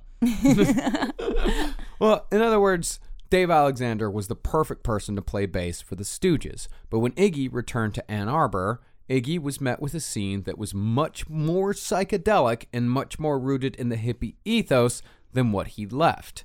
And this is what I particularly love about the Stooges. While everyone else in the 60s counterculture were preaching a naive version of peace, love, and harmony that ended up all being bullshit anyways, the Stooges saw the hype for what it was almost immediately. They were preaching nothing. It's a show about nothing. And sure, the members of the Stooges wanted to make their mark on the world, but they didn't necessarily want to change it, nor were they telling anybody what to do, how to live, or what to think. All they were doing was translating what they were feeling and experiencing into music, because if anything, the Stooges were always honest with what they were saying, and personally, that's part of why I love them so fucking much. But that's not to say the band did not partake in the drugs of the day. It's not like they were like, oh, fuck this entire hippie scene. No, they were into the scene, just not into the bullshit. How else would they get their drugs? Acid became their favorite drug. And during their extended group tripping sessions, they read books on the occult and they listened to music. That's how they formed what they eventually called their O-Mind. Oh, yeah. And that's how they learned how to talk to each other. A lot of the lyrics, a lot of the titles of the songs, like Real Cool Time, that's how they would say, like, real cool time, man. Yeah. It's all right. I'm all right. Yeah, I'm all right. Yeah, they sat around, they listened to Hendrix, they listened to jazz great Pharoah Sanders, they listened to Frank Zappa and the Mother's Invention, they listened to Dr. John, who's highly underrated. I love Dr. John. Like, they listened to bands and artists who were much more experimental than, the garage rock and the straight blues they've been listening to before. They were expanding their minds. And don't forget Harry Partch. Of course, Harry Partch as well. Yeah, the musical theorist and composer. How he described his music, he's like, it's not abstract, man. It's corporeal. And it's cool as shit, like, especially if you love ambient. Yeah. It's if you love any of like Brian Eno's ambient stuff or anything like that, like all that ambient shit's great. Like this guy, Harry Partch is magnifique.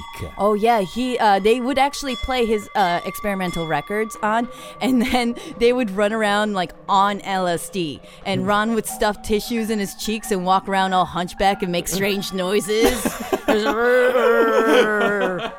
And if girls ever came over, then he would chase after them while they screamed. And they just wanted to be weird. Of course. No, they're just pushing the limits of weirdness. And that's great. Like, yes. That sounds, I wish I could have been there. Like, that sounds like the most fun thing to do when you're 19 is pushing the limits of weirdness. I mean, I do that, but it was alone. We do that at home now. Now we do that at home. That's why we got married. Well, let's listen to an example of some of this experimental music. Let's listen to a song from the Mothers of Invention album, Freak Out, which the band cites as having major rotation on their turntable at the time.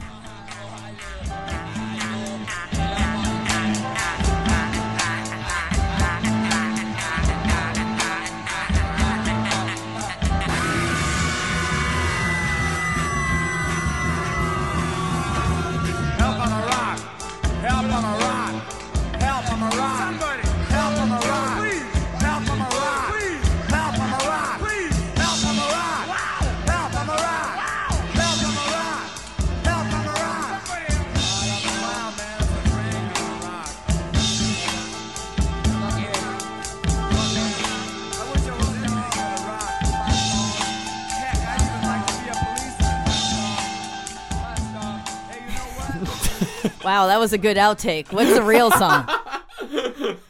Oh, you have no appreciation for Zappa. Oh, he's a rock.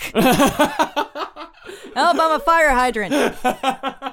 No, I'm a little hit and miss on Zappa as well. Like, I love Weasels Rip My Flesh, but Zappa is the guy that I've sat down so many times in my entire life and just be like, and I'll listen and I'm like, fuck, I almost get it. I almost get it. And like every year it's like, okay, I'm going to sit down and I'm going to listen to the Mothers again and see if like this is the year that like I finally get it. I'm like, shit. Maybe next year. Maybe next year. I mean, I don't know. Listening, like I'm doing this episode, like I feel like I at the very least get Freak Out now. Like I got Weasels Rip My Flesh first, and now I get Freak Out. Eventually, I'll just expand to the whole oeuvre. Now, that small Zappa clip that we just listened to was probably a lot closer to what the Stooges sounded like before they recorded their first album. But unfortunately, we only have descriptions of their more experimental years. We just don't know what the fuck they sounded like. We have no recordings at all of what the Stooges sounded like before their self-titled debut. Now, as far as the name of the band goes, remember that Ron Asheton was absolutely obsessed with the Three Stooges, among other things. And even though Dave Alexander was in the band, it was mostly Iggy, Ron, and Scott Asheton who hung out the most. So Ron figured that they were like the Three Stooges, man, only like psychedelic. I heard that they were like watching the Three Stooges on TV when they came up with that, which is a good thing that they didn't happen to be watching Remington Steele. And so the original name of one of the greatest rock and roll bands of all time up until the release of their first album was the Psychedelic Stooges. It's a fucking terrible name. It could be worse. It could be a lot worse. It definitely could be a lot worse. It could be, what was Radiohead's original name? On a Friday. Oh. Like, that is an awful band name. But the Stooges never would have gotten off the ground if not for Iggy Pop. I mean, from the very beginning of the band, Iggy was, quote, the prime motivator, as he called it, constantly telling the others that there really was something special here, if only you guys would get up off your ass and put in the work. I know, right? And so, on Halloween night, 1967, the Psychedelic Stooges had their first show. Oh, what a show it was. Oh, yes. Yeah, well, they got it all set up because Ron Richardson agreed to manage them. Ron Richardson, also known as the Professor, because he was a professor. He actually did have managing experience. Like, he managed The Chosen Few, which is a band that Ron Asheton played in before with Scott Richardson. And the Professor also was very helpful to them because he had a van and he had LSD. How did he have LSD? Well, he was involved in LSD testing in the University of Michigan, where he happily supplied all the drugs to these people. He actually used them as lab rats because he made them like read books, and then they took LSD and he kind of like, you know, like a professor would, kind of like studied them a little bit. And so they had the show. Ron had the show at his house outside of Ann Arbor, and he took care of the guest list for the show, which included John Sinclair. You know, he's a writer and an activist. The MC5, Bill Kirchen from the psychedelic band Seven Seal, and Jimmy Silver and his wife Nausicaa, who we'll learn about a lot. Yes. And so for Iggy to get ready for the show, he got Jimmy Silver's wife Nausicaa to make a metallic wig by pasting strips of curled aluminum foil into a bathing cap, and then helped him put on his Victorian nightgown that he wore for the first show. So Iggy got all ready, and then he scoured the junkyard that was right outside of Ron Richardson's house, and he just picked up a bunch of stuff, a bunch of junk, to make his own instruments. Because remember, Harry Partch also made his own instruments, so he wanted an experiment. So he put all this stuff together. He made a thing called the Osterizer. Oh, man, it's so cool. It is so cool. So much fun. Yeah, it was a blender with water that you put a microphone inside. That's just a blender. With a microphone inside. That's what makes it an Osterizer. So what they did is that they set that all up with the mic, and then they turned on the Osterizer, not blender, and played it for 15 minutes for the beginning of the show. Oh, man. That was it, just to set the mood. And let me just tell you, like at the show when the people showed up, there was a lot of drugs. Naturally. DMT, LSD, DET, and lots of weed. I couldn't imagine watching this on DMT. Oh, God. Somebody rolled 100 joints for the party. And you know how many people attended this party? About 12 to 20. Whoa.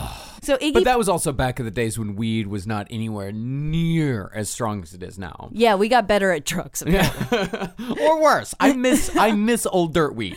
I miss high school weed. I miss when I could, smoke a joint and just like have a day. Like I miss that. Yeah.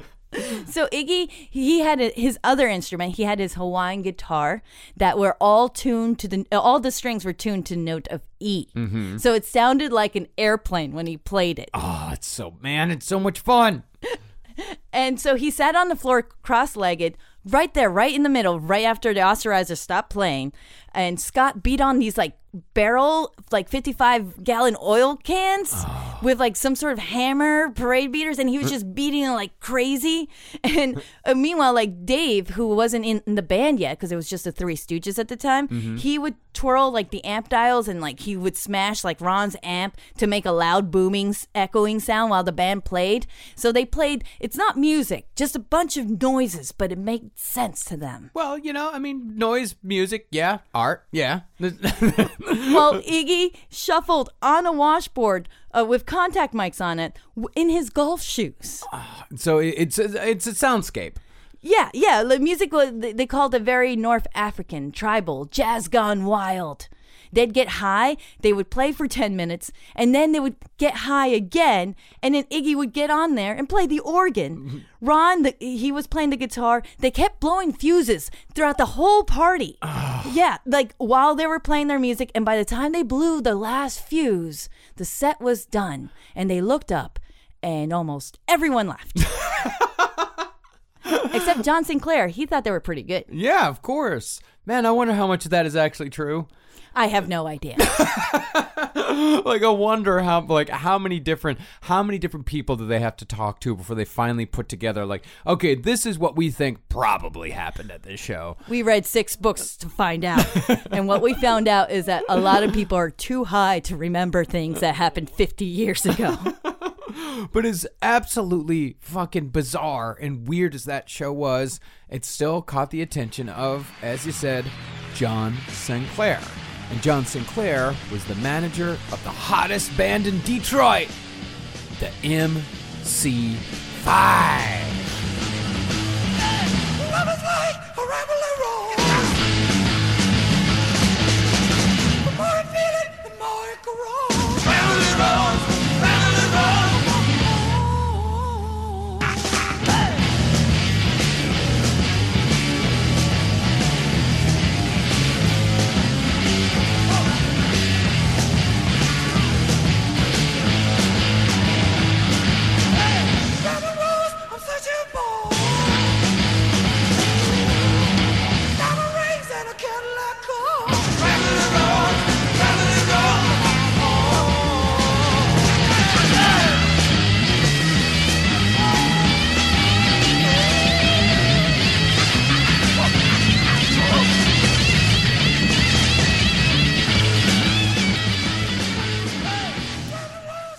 Now, the MC5 have a fascinating story all their own that runs almost concurrent with the Stooges. But what the MC5 are best known for is being the only band to show up to actually play the 1968 Democratic National Convention in Chicago.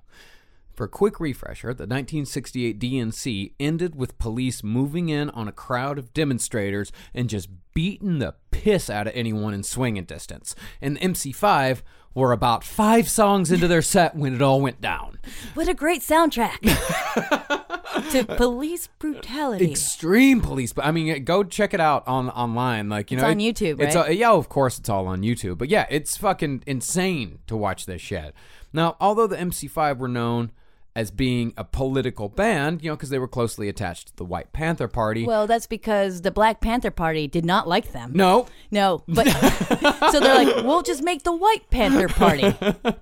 but they didn't want any part of what was happening in Chicago, and they were just really excited for the gig. I mean, it wasn't necessarily like, man, we're gonna go there and we're gonna show these pigs what's up. They're like, no, we're gonna go there, we're gonna play some fucking rock and roll music because we're a rock and roll band.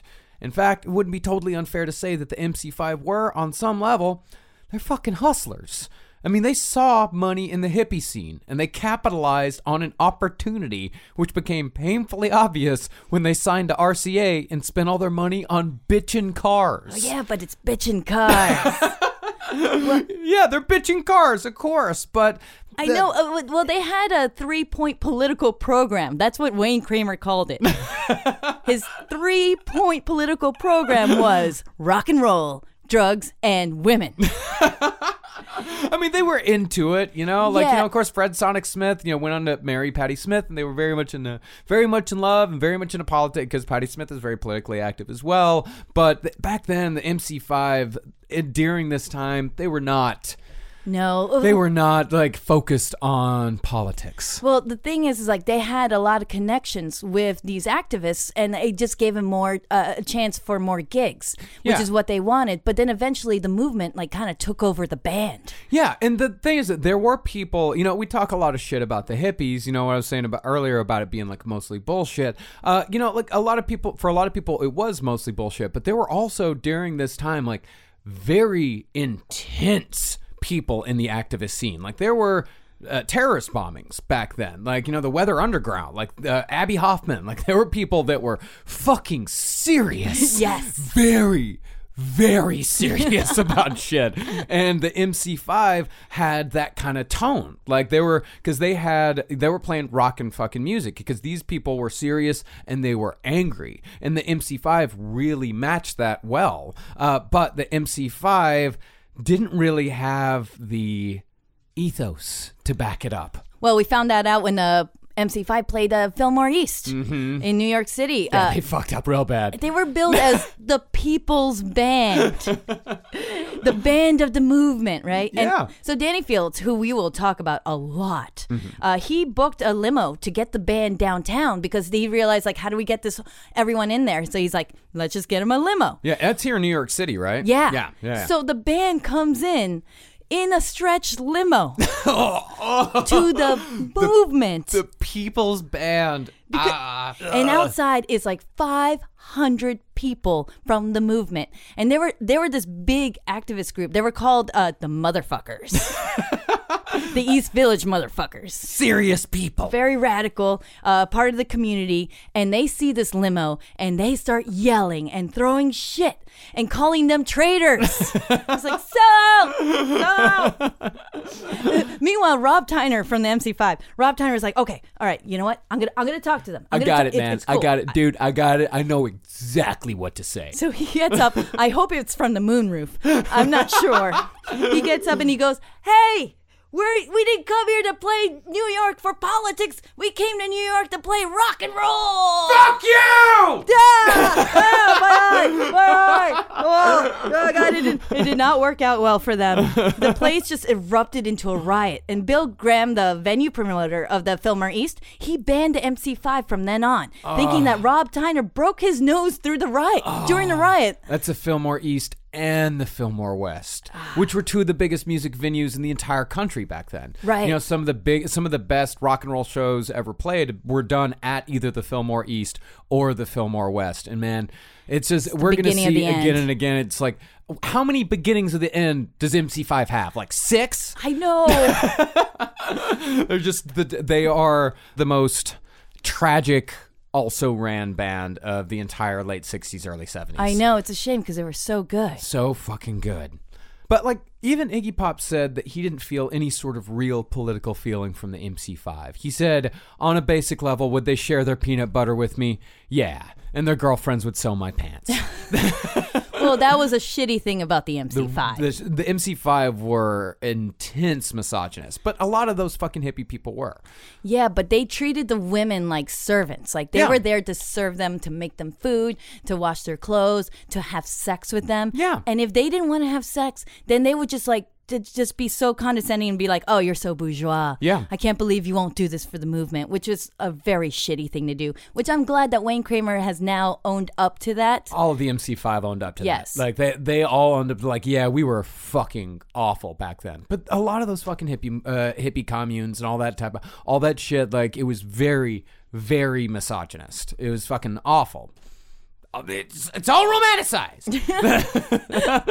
Tell us how you really feel. I got a lot of problems with hippies. But regardless, the Psychedelic Stooges became like a little brother band to the MC5 because John Sinclair saw the Psychedelic Stooges and figured, all right, these guys are taking the European avant-garde scene and they're turning it into something that the kids are going to like. And that's extremely insightful on the part of John Sinclair. And John Sinclair tried getting the Stooges to cop to the MC5 style. He told Pop, he was like, man, you got to get with the people. You got to get with the people. But Pop said, quote, oh, the people, give me a break. The people don't give a fuck. No, they don't. And he's right. Yeah. People don't give a fuck. The people. The people. Ah. The thing was, Iggy Pop still wasn't even really singing at this point. It wasn't until... his blender was working. The Osterizer was making a lot of fucking noise. It wasn't until Pop saw the Doors near the end of 1967 that he realized he could be a singer too. This is the end, beautiful friend. This is the end, my only friend. The end of our elaborate plans. The end of everything that stands. The end, no safety or surprise. The end, I'll never look into your eyes again.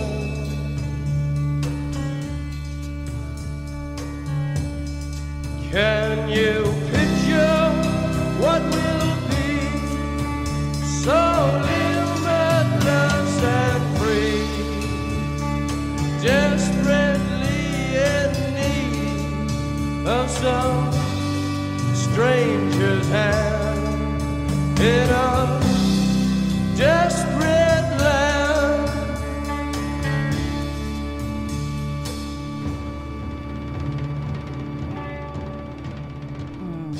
That song is so good, it gave Martin Sheen a heart attack. From Apocalypse Now. Yeah, of course. I like listening to the Doors again. Like that's something you're gonna hear me say a ton throughout the course of this entire show. It's like listening to the Doors, like, oh man, like Iggy Pop really took a lot of his vocal styles from Jim Morrison. He did it a billion times better. But well, Jim Morrison had that charm, that sex appeal that, eventually Robert Plant bestowed upon himself. Yes. Yeah. But Jim Morrison was, not even close to the songwriter that Iggy Pop is. Not even close to the fucking singer that Iggy Pop is. But have you read his poetry? Yeah, I have. Yeah, I even knew in high school that it sucked. Nah, he tried. Yeah, he tried real hard. But, Iggy's experiencing Jim Morrison sing wasn't quite the same kind of inspirational moment Iggy had while he was watching Dylan. Instead, Iggy was inspired by how fucking terrible Jim Morrison was. From what Iggy said, Jim Morrison was tragically drunk, and the band sounded like, in Iggy's words, old pussy. That's not a sound. Yeah, it is. No. Okay. You know exactly what it sounds like. What is that supposed to mean? It's evocative. Uh-huh.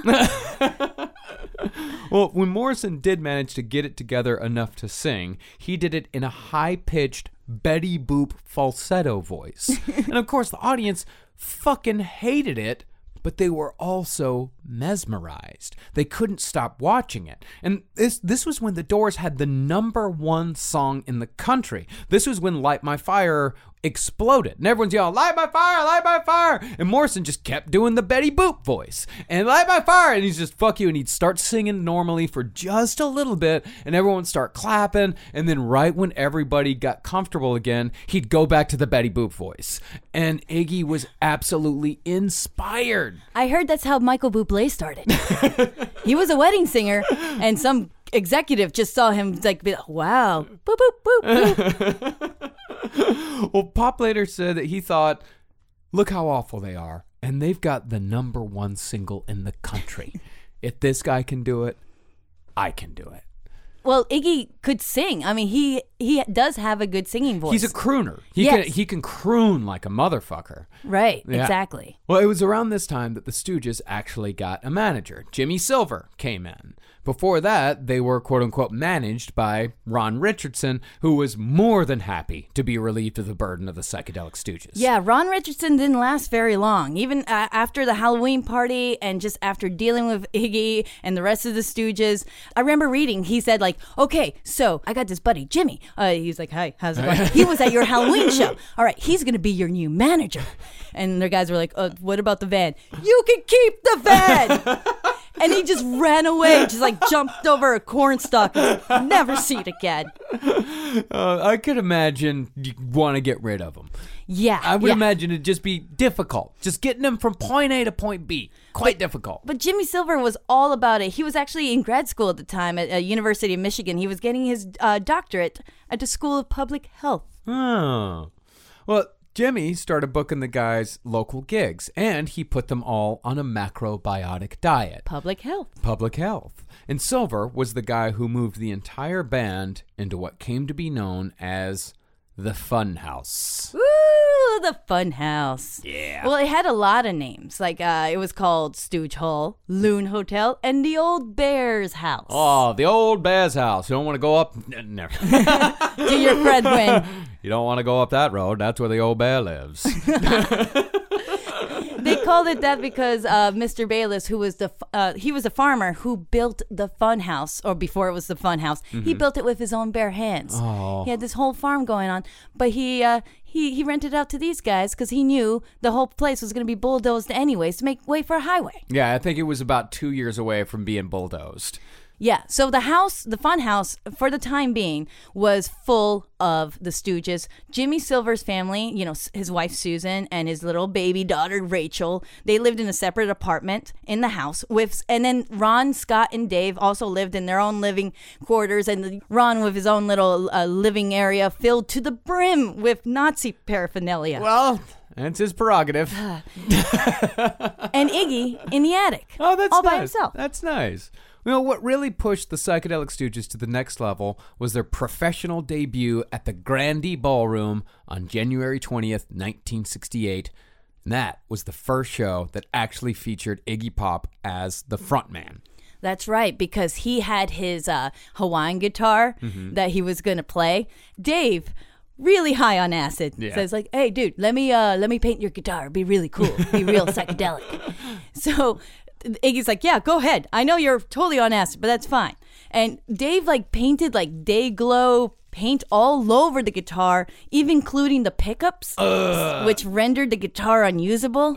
So he had to just put that Hawaiian guitar alone, and then that's where he was there with no osterizer, no experimental instruments in his hand, and that's when he got to be Iggy Pop. Oh, that's so fucking cool. Oh, so their show on January 20th, which, by the way, is very close to your birthday. It's one day after. Yeah.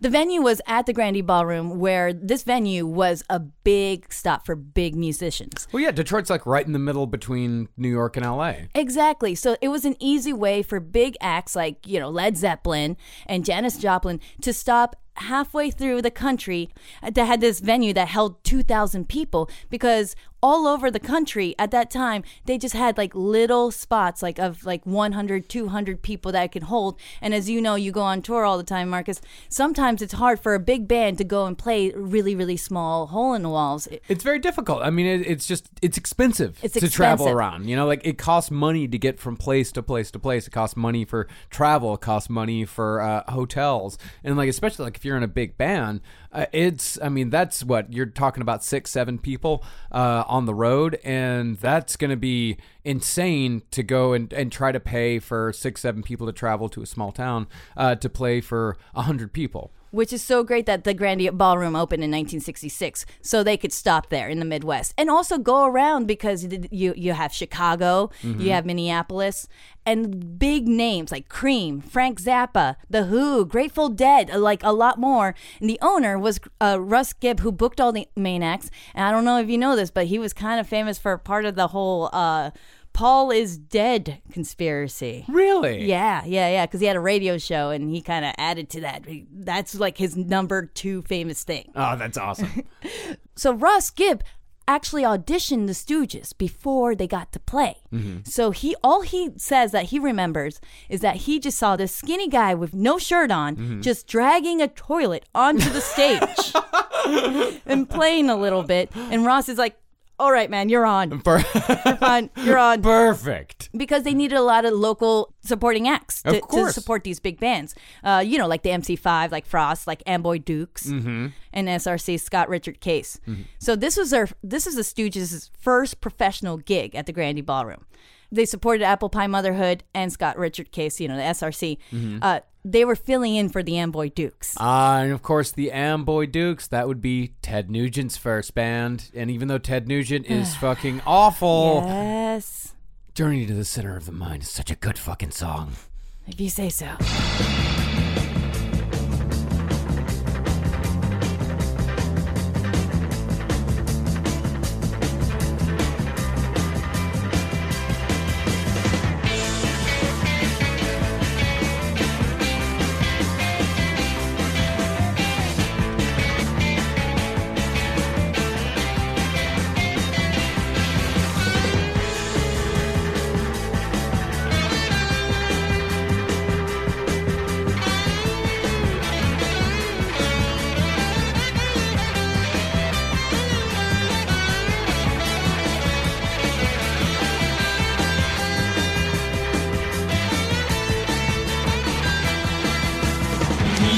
Kids behind, come with us and find the pleasures of a journey to the center of the mind. Come along if you care, come along if you dare. Take a ride to the land inside of your mind, beyond the seas of thought. So that's the Amboy Dukes. Yeah, they're fucking amazing. All right. Agree to disagree on this one? I totally agree to disagree. All right. So the show, January 20th. Just because it's Ted Nugent doesn't mean it's bad. No. Just the music. All right. January 20th, right? Grandy Ballroom. Big show. And this is the first time that they're playing as a foursome now. Dave playing bass, Ron at guitar, Scott on drums, and Iggy as a frontman, as you said. And Iggy, of course, wearing a Victorian nightgown again with white makeup on all over his face with the metallic wig on top of his head. Yeah. And he shaved his eyebrows just to make the white makeup look really, really good. But That's a bad idea. He used grease paint.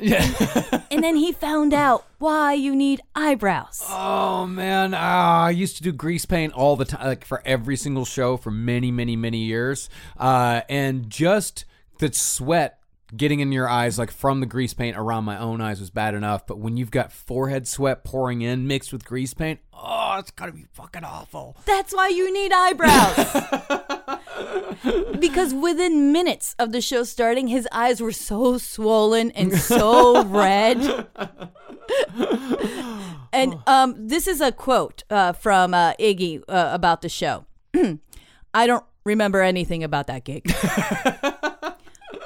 But some do. Some do. And that's how we know about this. Actually, there was a review of the show.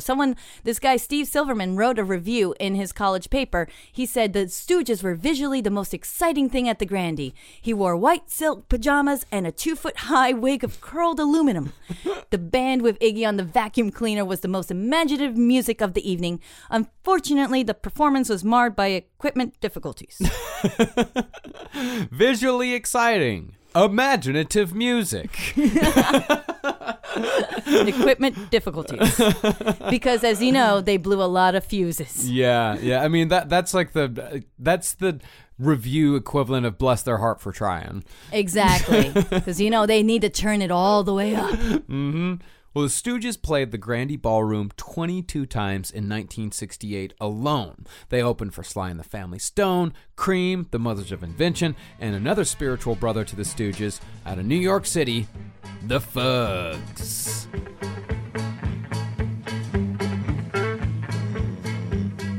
Who can kill a general in his bed?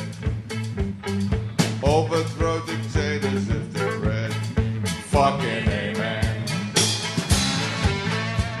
CIA man. Who can buy a government so cheap? Change a cabinet without a squeak. Fucking amen. CIA man. Who can train gorillas by the dozens? Send them out to kill their untrained cousins. But of course, some of those shows were absolute fucking disasters. And one of the worst, but also one of the most formative, happened on Iggy's 21st birthday. See, both Iggy and Ron Ashton had taken acid that day. Now, Ron had a fucking fantastic trip. His trip was so good that he swore off acid forever afterward because he knew that he would never have a trip that good ever again. He's like, it's not worth it. That was the best. Like, not worth it. It's like, so he never did acid for the rest of his fucking life. I totally get that. Oh, yeah. Now, for Ron, that was the day that the album, The Notorious Bird Brothers, shared all of its secrets. There's nothing so much fun as taking a bunch of drugs and having an album open up itself to you. Or a shower.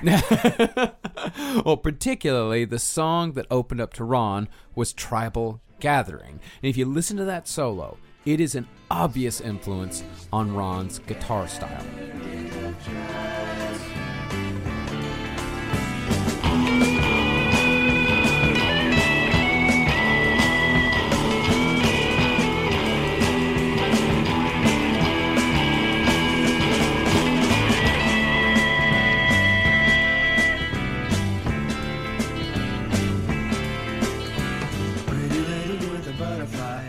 I could totally hear that. Yeah. Dun, dun, dun. Yeah, and the way the guitar goes up and down, it's like the dun dun. It's like he took that one little clip and formed a whole fucking album around it. Right. It's amazing. And he had an amazing day. It sounds like the coolest day ever. Well, Iggy, on the other hand. Well, no, Ron, he was hanging out with a pretty girl. They're flying kites. He later lost his virginity to that girl. And they're just listening to the Notorious Bird Brothers, just having a great time. But, yeah, Iggy. It didn't work out so well. Bad day for Iggy. Yeah, because they had a show at the Grandy again, opening for the James Gang, and Iggy dropped 2 hits of Owsley Orange Sunshine. Orange Sunshine? That's what the Manson family took. That's what everyone took. But that was specifically we even talk about it in the live show that we're touring right now, is that, the Manson family, like Tex Watson said, that it wasn't until they started taking Orange Sunshine that Helter Skelter started making sense. Iggy also had a bad day. So he drops these 2 hits and he goes on stage to perform. The problem was their amps were reduced, down, because of some sort of connection issues. So instead of a loud rocking sound, it was just a soft murmur. It's like Limp Dick. So the band had to stop to get the amps back on. People started getting restless. It was a little while. They started chanting, "We want creep! We want creep!" And Iggy, really stoned, just gets up on the one of the barrels that that Scott was playing against. He stands on top and he goes, "Fuck you! You know what? Cream canceled." Cream did cancel. Yeah, Cream had canceled. Yeah, but he is, on some powerful fucking acid. Orange Sunshine was the most powerful acid of the day. Because you got to remember, think about, for those of you out there who've taken acid, or even mushrooms, but specifically acid. Yes. Think about having 2,000 people all yelling, "Fuck you." 2,000 people hating you all at the same time. And you've got on a white maternity dress, huge, like aluminum foil coming out of your head. Your face is painted white. You've got no eyebrows. And there are 2,000 people all fucking screaming and yelling at you. And you're absorbing every single second of it. And I get weirded out if a cat looks at me weird. Yeah. Imagine that. Imagine that. Jesus. So the show finally ends after they get the amps going on, but they just could not get it going. Like the show just sucked. So Iggy goes back with Dave to Dave's house. Dave's mom served him a cheeseburger with a candle on it. It was one of those like, happy birthday, Iggy. Oh. It was a really sad end to a horrible birthday. And that was like the moment where Iggy thought, like, if I were to give up, it would be right now. Yeah. But he had to keep going. Yeah. And that's the thing, is that Iggy had hit upon something there. Even though it was a bad trip, he found that the hostility of the audience was energizing and inspiring. And the more hostile they were, the more Iggy reflected the feeling back towards the crowd. And the more they reflected back to him, it just became two mirrors staring at each other and just going into an infinity of hatred and bad feelings. Just like Tony Clifton. And Iggy was also starting to figure out his look. Now, if there's one thing you know about Iggy Pop, it's that he's so well known for performing shirtless that I've seen memes about he actually looks kind of weird when he's wearing a shirt. I know. Because he kind of does, especially when he's wearing a button-up shirt like all those Gucci ads that he's doing right now. It's like, Well, why are you selling shirts then? You're the last person I'm going to buy a shirt from. Well, Iggy got the idea, he says, from reading a book on ancient Egypt. He said that he noticed that none of the pharaohs wore a shirt. They're in the desert. He's in the Midwest. Yeah, but they still look pretty cool. Oh, yeah. So Iggy thought he'd do the same. And another of Iggy's trademarks is the way that he moves on stage. If you've never seen a Stooges performance from back in the 70s, do yourself a favor, go on YouTube and check them out. Because, Iggy is one of the best frontmans to ever take the stage. He contorts, he cavorts, he dives, he bends backwards to the point where it looks like he's going to fucking snap in two. But every once in a while, shit went wrong. Shit did not go well for Iggy Pop all the time because it's intensely reckless. Oh, yeah. No, there was a one show where he and the band went up. Iggy got up to sing. He grabs the microphone. It's not working, so he just throws it on the ground and starts dancing. Mm-hmm. And then one of the roadies just picks it up and turns on the on switch. Hands it back to him. Oh, okay. Oh, got it. During one show, he bent backwards, his zipper split, and his cock popped out of his pants. Well, they were PVC pants. They were very, very tight pants. Yeah, and he said he just didn't faze him. He just left it out and started writhing on the ground, quote, like a tortured worm or a cavorting cat. Eventually, the pants slid off him, this is my favorite part. He goes backstage. He finds like a little towel. He goes back up, and with the towel, he does like a strip tease, like a little peekaboo with his penis. And just as he was thinking to himself that he's going to get away with all of this, the cops bust through the door and bust the whole place because they'd heard that there was some sort of illegal homosexual strip club operating. Well, to be honest, what could be more gay strip clubby than a bunch of men in policemen uniforms just busting onto the stage? So Iggy was arrested and his dad bailed him out for the first time, paying a fine of $41. And $9. For fees. For fees, yes. And of course, his dad did it with a smile because James Osterberg Sr., surprisingly, seemed to be tickled pink by his son's antics. Son, we're going to the Dairy Queen. But because of those antics, people started showing up just to see what Iggy Pop would do, whether they liked the music or not, although there were plenty of people who were into the Stooges sound. But some showed up just to abuse and antagonize Iggy, and the more aggression the Stooges received, the darker they became. And it was in this environment that Danny Fields from Elektra Records showed up in Detroit.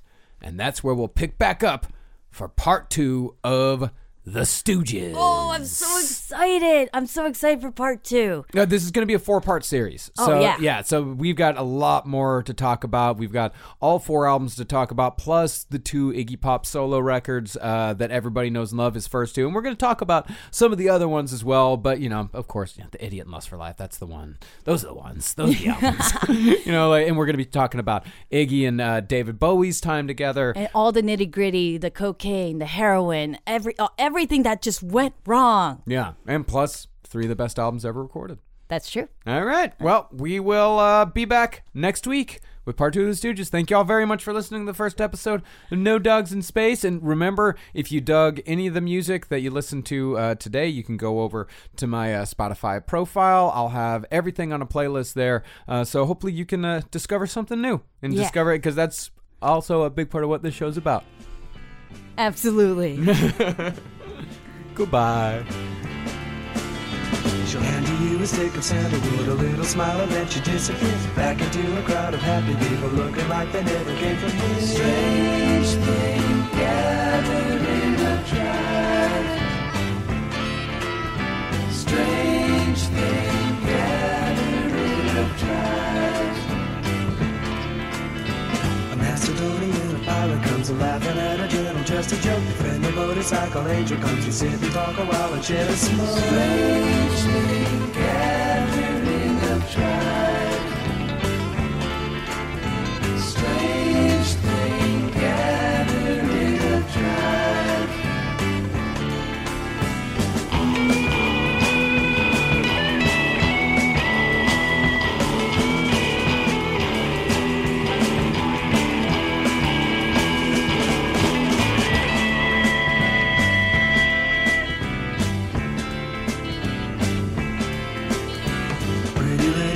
Butterfly on her face goes a dancing light, caught up in the sound of talking drums, lost herself out in the wheel of sky. Strange thing gathering of tribe.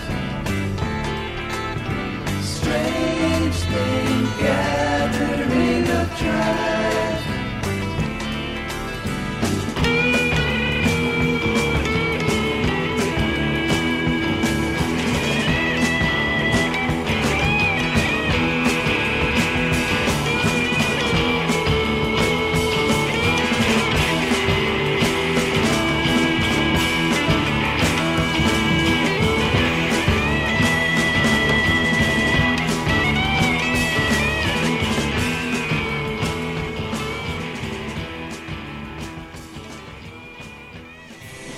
This show is made possible by listeners like you. Thanks to our ad sponsors, you can support our shows by supporting them. For more shows like the one you just listened to, go to lastpodcastnetwork.com.